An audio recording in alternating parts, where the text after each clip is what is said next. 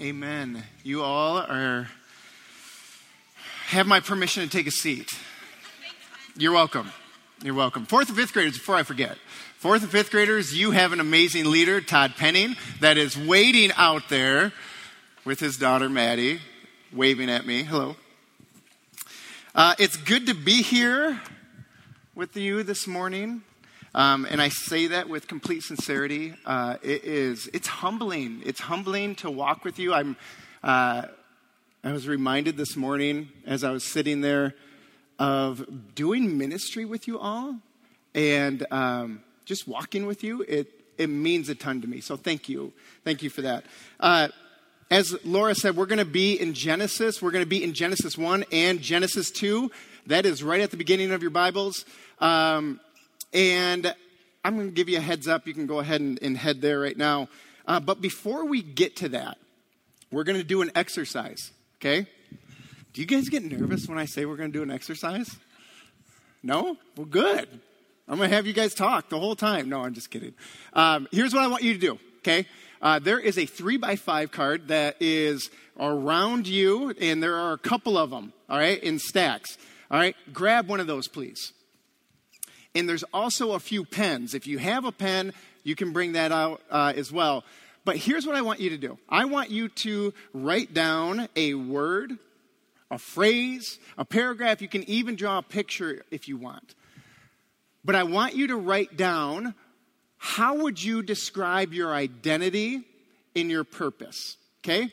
How would you describe in a word, in a phrase, in a sentence, in a picture, how would you describe your identity? All right? So we're going to take a few minutes, 1 or 2 minutes to go ahead and do that. So go ahead.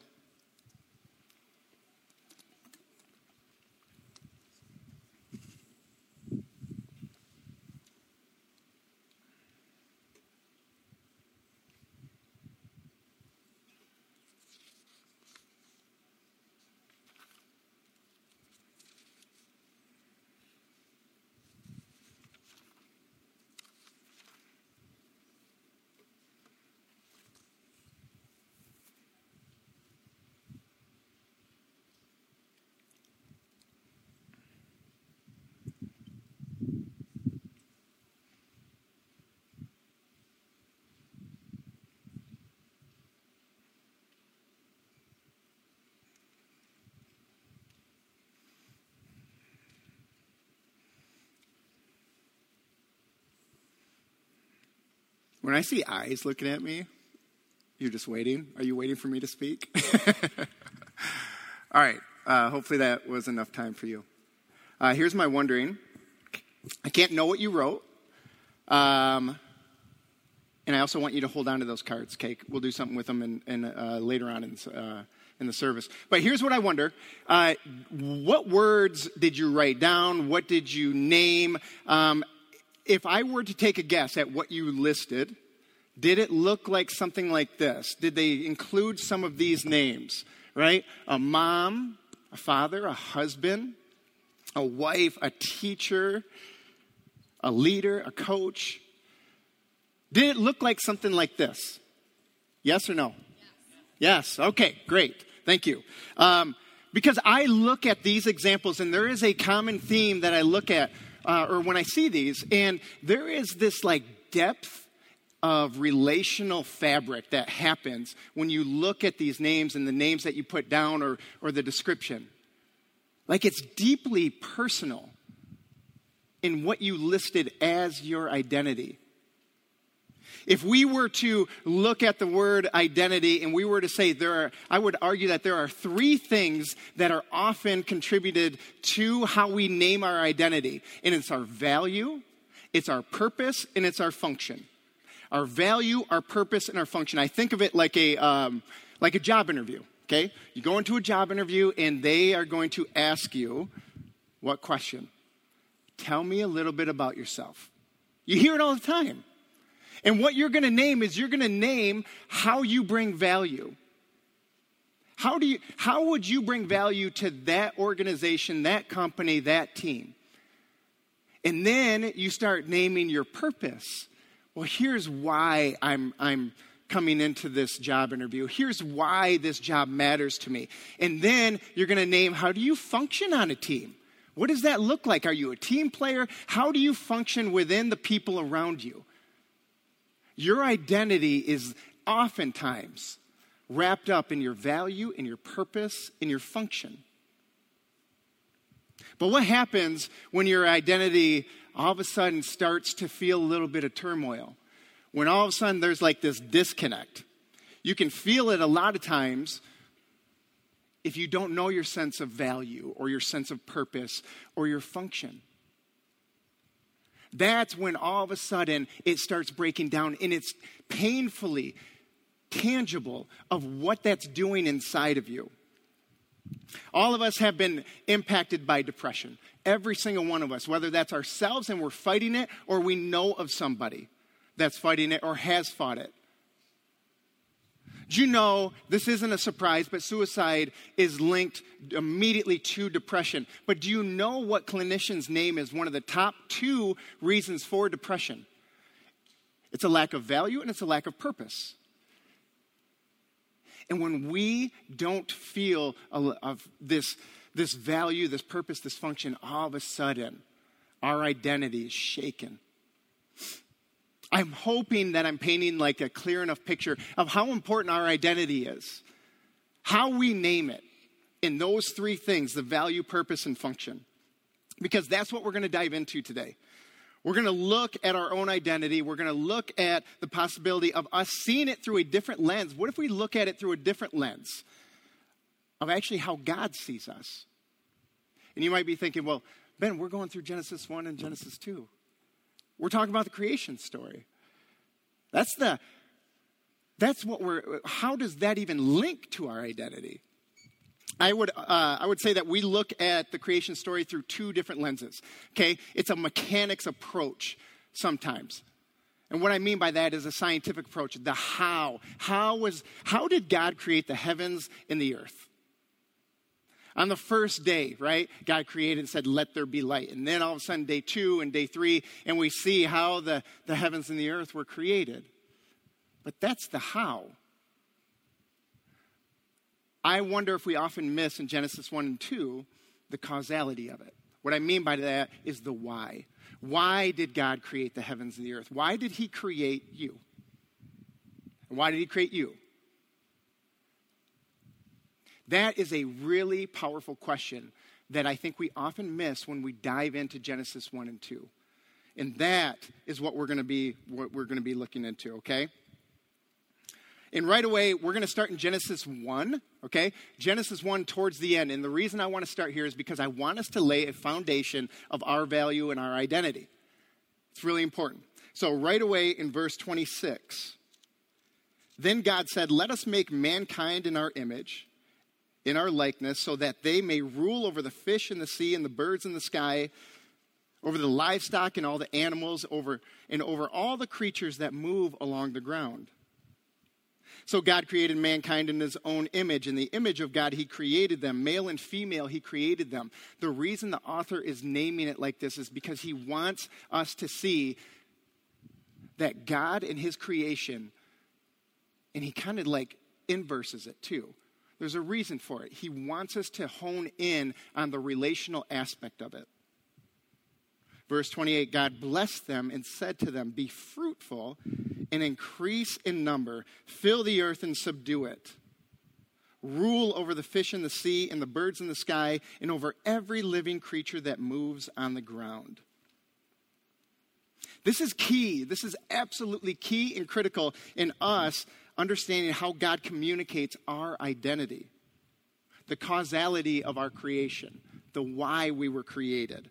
Because right away, if you didn't catch it, you start to see your value and your purpose and your function listed right away in what he's naming when he says that he created you and I. This God creates humanity, and the first word, if we were to keep reading in Genesis 1, the first word that he uses to describe you and me in our creation is what? Good. He created you to be good. He didn't create you to be good because of what you did or the work that you did. He created you good, period, point blank. He created you good. And then humanity is not enslaved by this God, but rather God partners. And he empowers you and I to steward his creation. Be fruitful and increase in number and fill the earth and rule and subdue it. Your value, your purpose, your function is named right away in Genesis. Right away in the very beginning of the Bible. And I want to hone in on two words that are listed in there. Rule and subdue. I think we can sometimes see those words and we abuse them. I think we look at them through the wrong lens. If we were to look at the Hebrew translation for rule and subdue, it is to steward, it's to usher in his creation, it's to work it and take care of it. If we were to extract it and consume it and take away from it, I think that's just abuse. But God calls us to do something else. Our purpose and our function is to steward his creation. And it's to do it with compassion and kindness and love and to work it. Does that make sense? Is that landing for anybody here? I hope so, because it's a different way that we've often looked at that scripture. Creation is called good, humanity is called good, and baked into every aspect of that is how we steward it. It's how you and I work together with creation. And when we don't link ourselves to how God views our identity, I think that's where we feel that brokenness. So I wasn't going to tell this story, but I will. Every Friday morning, I get together with my dearest friends, and we go to a coffee shop downtown. I usually get there right around like 6:45. I say that just to impress you. But I usually get there, and for whatever reason, like I was lagging, and I got there about 7 o'clock. And you can pay on your phone, and I was sitting there in the car. I'm probably giving you too much information right now, but I'm sitting there, and I'm about to get out of the car, and I just want you to know, like, as I enter into this coffee shop, or as I drive to, I see a significant amount of the homeless population. And, like, every time my heart breaks for that. And so I go and I park, and as I get out, I don't see anybody around me, but all of a sudden when I get out of the car and I shut the door, I hear these voices. And it's like a group of people, and they are on the opposite side of my car, and they're walking down the sidewalk. And I'm telling you guys, like, I walked up, and I couldn't have been any farther away than this for whatever reason. And there wasn't a fear. There wasn't anything. I don't even think they noticed me.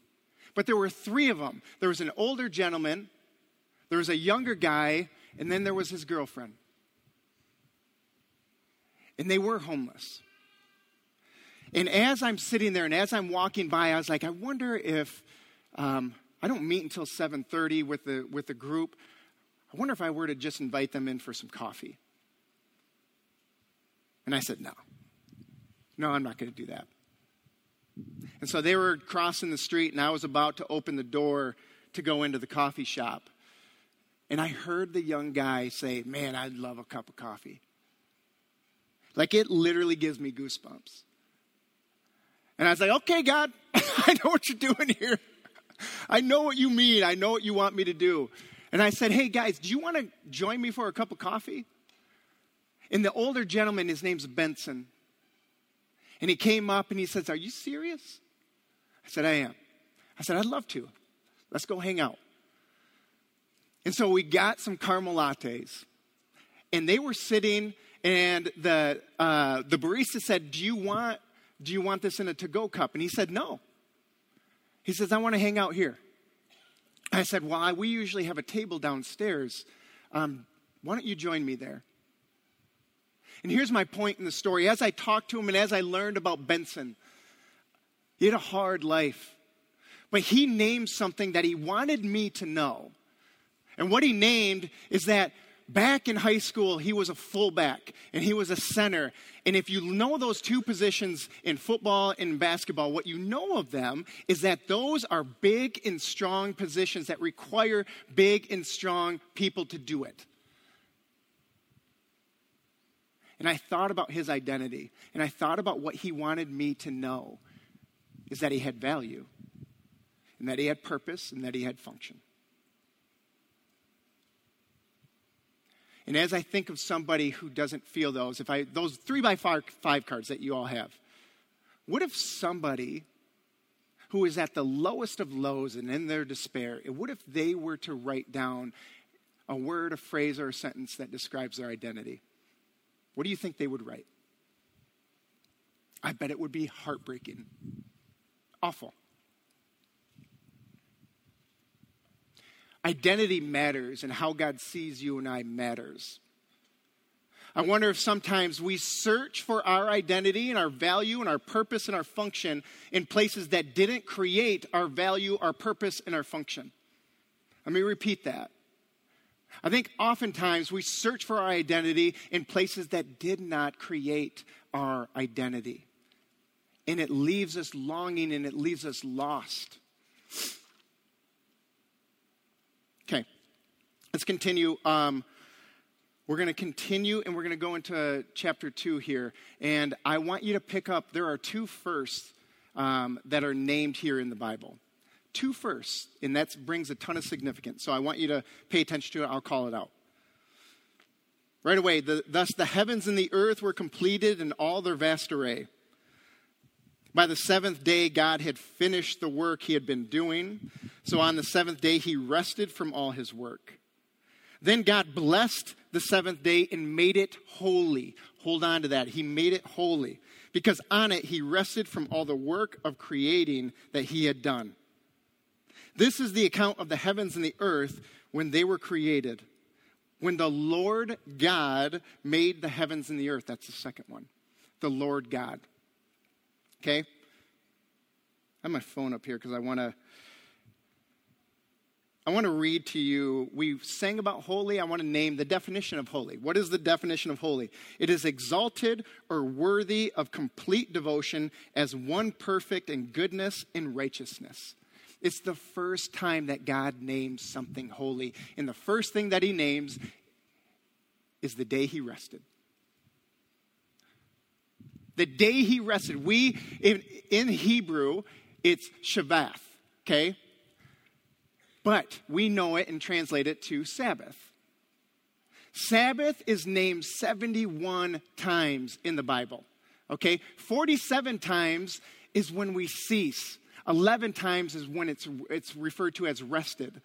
So the very first time that God names something holy is when he names Sabbath. It's this 6-to-1 rhythm that we create in our narrative where we work, right? There's creating, there's beautiful work that's being done. And then we celebrate it, and we celebrate the one who gave us this day to rest and acknowledge what God's doing. Oftentimes we see Sundays, right, as a day to start our week. What if we were to look at it as a day for us to come here and just reflect on what God has done this week and who he created you and I to be, and to celebrate that? I believe if we were to make room for Sabbath, I mean, we're all busy. I'm guilty of it. If you were to ask me, like, how's your week? I just talked to my buddy Nate. How's your week? I was busy. I was busy. Y'all do it too? It was busy. We get so wrapped up in our busyness being part of our creation and our identity that we miss the opportunity to rest and reflect on who created us and how he created us and who he created us to be.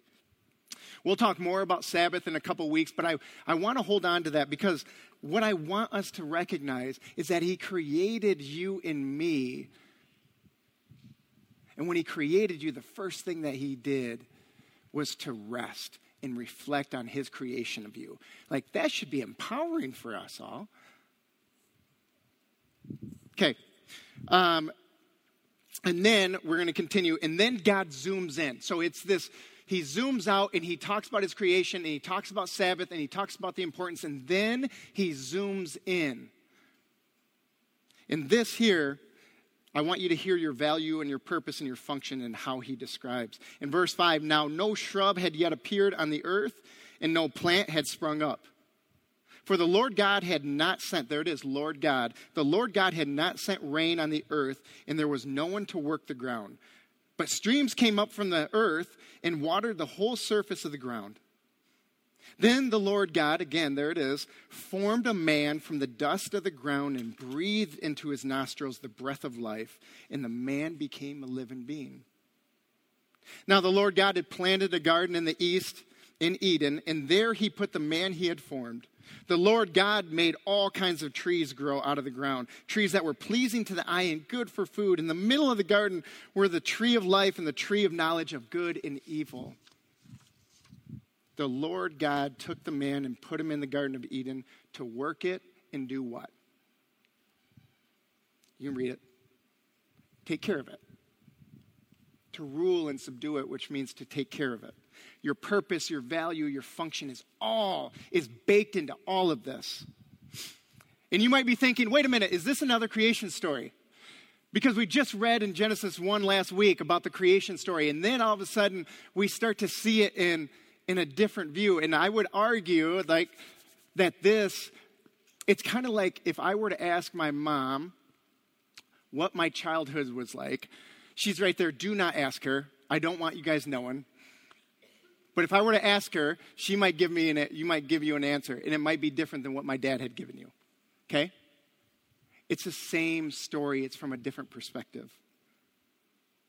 And I want to spend a little bit of time here because it speaks to our identity. If you look in chapter 1, this is talk about like the second first that I named. If you look at chapter 1, the name God that's used in Hebrew is called Elohim. Elohim is this generic name for God that is not personal. But then all of a sudden, we see in Genesis 2 where God zooms in and he talks for the first time. And he attaches Lord God, Yahweh, which is this deeply personal name for God. And what it does is it talks about our relationship with him. And when does he name that? If you look at when he names that, he talks about now no shrub had yet appeared on the earth and no plant had sprung up, for the Lord God had sent rain. He provides, right? He's giving us value and he's given us what we have for our purpose and our function. If you start to see all of that, it's this deeply personal relationship with God. And that's our identity.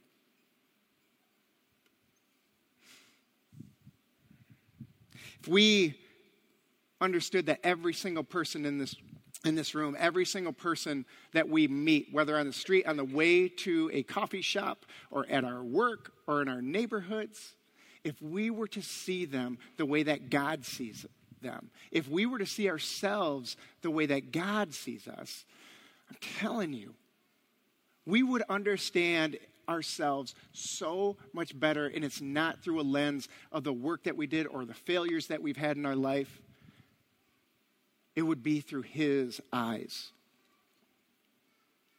We're sometimes so focused on searching for our value, purpose, and function through something that didn't create our identity.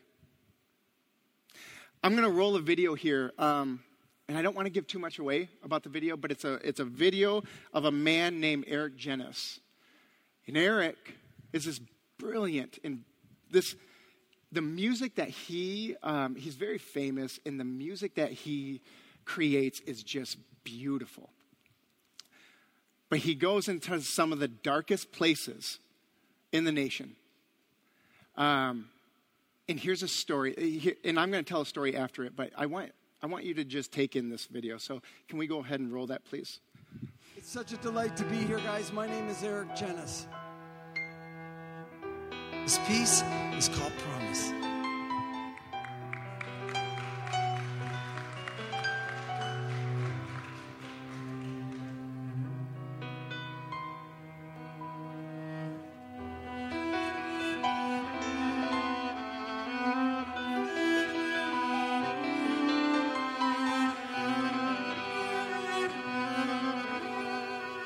is a mystical, profound dignity in every person that is unspeakable. Never, ever question your dignity.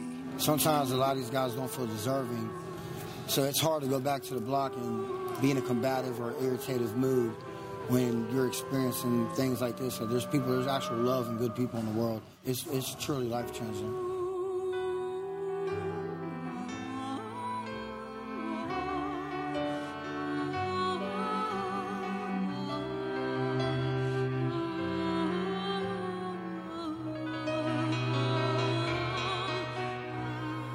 I've never met a person that's not worthy of me going through great lengths to get a performance for. They're all worthy of it because they're broken like everybody else. And I just think, why wouldn't I? All the more you should play for your brothers who are broken.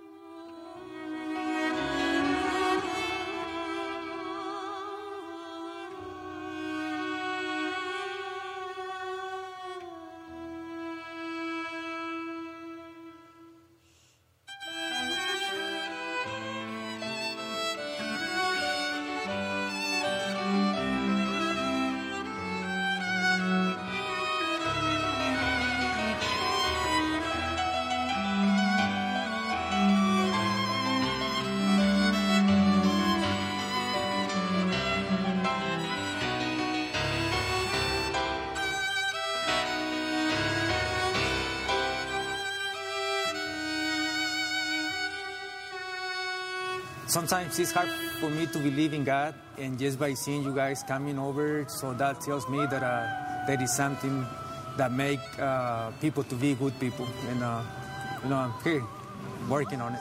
I see the mercy of God just by being alive.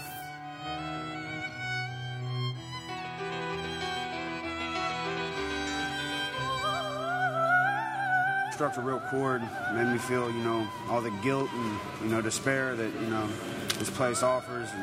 But then he came right back and lifted us right back up. It was amazing. In this environment, to have some positive is hard to come by sometimes. It's such a delight to be here, guys. My name is Eric.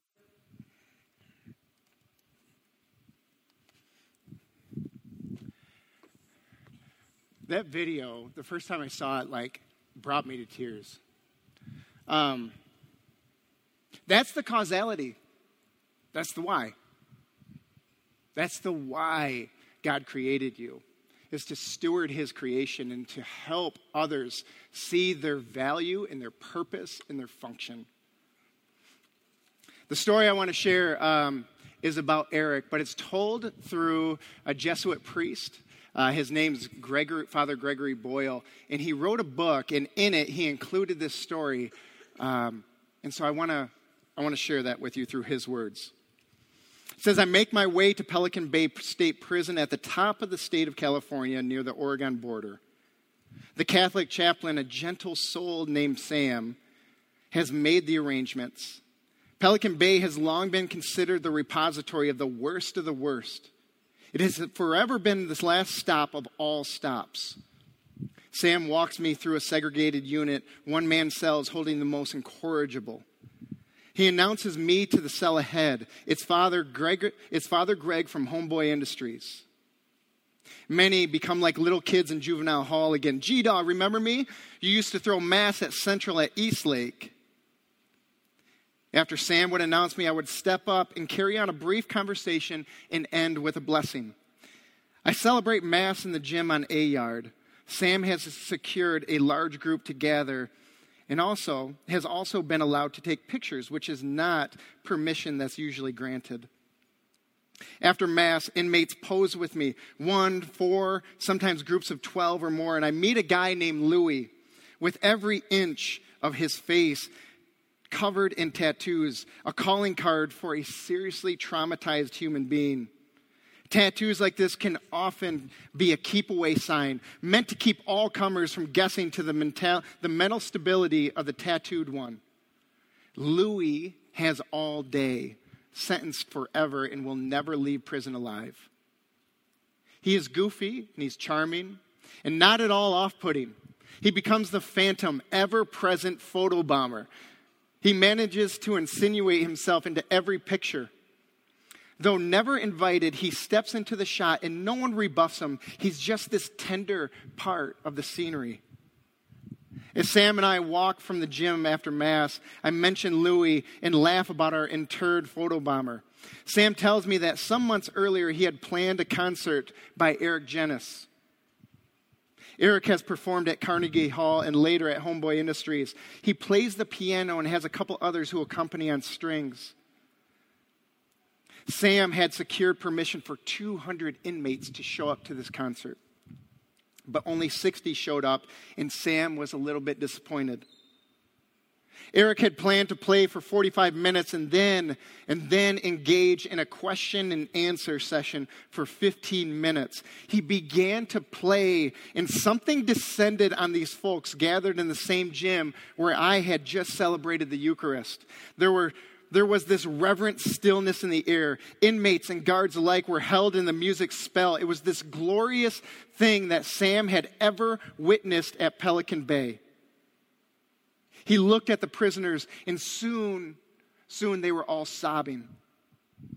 He saw that the guards were flicking away tears. This magnificent music had detonated some release, so welcome and unexpected. Eric finished and turned to his stunned audience, and listen to this, and asked if there were any questions.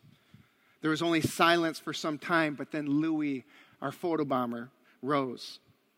He had something to say, but he was still crying so hard. It was momentarily a struggle for him to locate his question. He could only utter one word. Why? Eric began to cry as well and said, because you are deserving. You are worthy of beauty and music, and because there is no difference between you and me. Our identities are the same. And here, I suppose, in faith that saves, when we are anchored in love and tethered to a sustaining God and ever mindful of our undeniable goodness. That's why. That is causality. Some of us have attached our value. Some of us have attached our purpose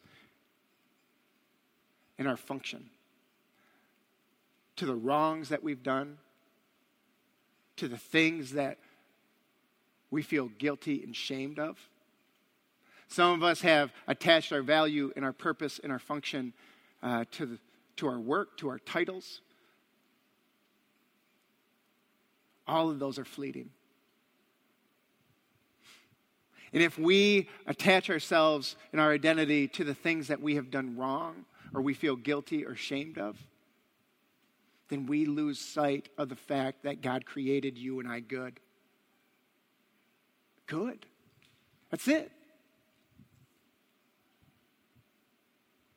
And if you feel like your identity is tied to a decision that you made in the past and you are not worthy of His love, or you are not feeling like you are good, I want you to understand that the Bible is filled with stories of people who have fallen short, and yet God loves them, and He uses them to steward in His creation. That's their identity. It is filled with it. You are not alone. Every single person in this room has fallen short. And if you feel like you haven't looked hard enough. So here's my challenge for you this week. Take that 3x5 card, okay? Take that 3x5 card, and sometime today I want you to pray over it, and I want you to write down, what is your identity through the lens that God has for you? How would God name His identity and also your purpose for you? How would He name your identity and your purpose? I want you to write that down, and every morning I want you to look at that, because I think that when we lean in to who God created us to be in our value and our purpose and our function, what happens then is we see opportunities through a new lens to usher in His creation. And if you aren't there right now, I would love to have a conversation with you. I want you to see yourself through a different lens if you're not there. Will you pray with me, please? Gracious God, I thank you for who you are. God, that you created us good. Nothing more. Just created us good, and it's not tied to the things that we do, or it's not tied to the things we didn't do. It's not tied to our wrongs or our rights. It's tied purely because you created us and we are your children. God, I pray for those that are struggling to see that today. God, that's heavy on my heart. God, I want others to see themselves the way that you see them. Not giving in to the lies of the enemy. Not giving in to the lies that others tell them. But God, who you see them to be. God, I pray they realize that. And through the Holy Spirit's transformative work, God, we then see our value, our purpose, and our function, God, to go and usher in the kingdom. To steward your creation. God, we love you. God, we bless you. And it's in your Son's name we pray. Amen.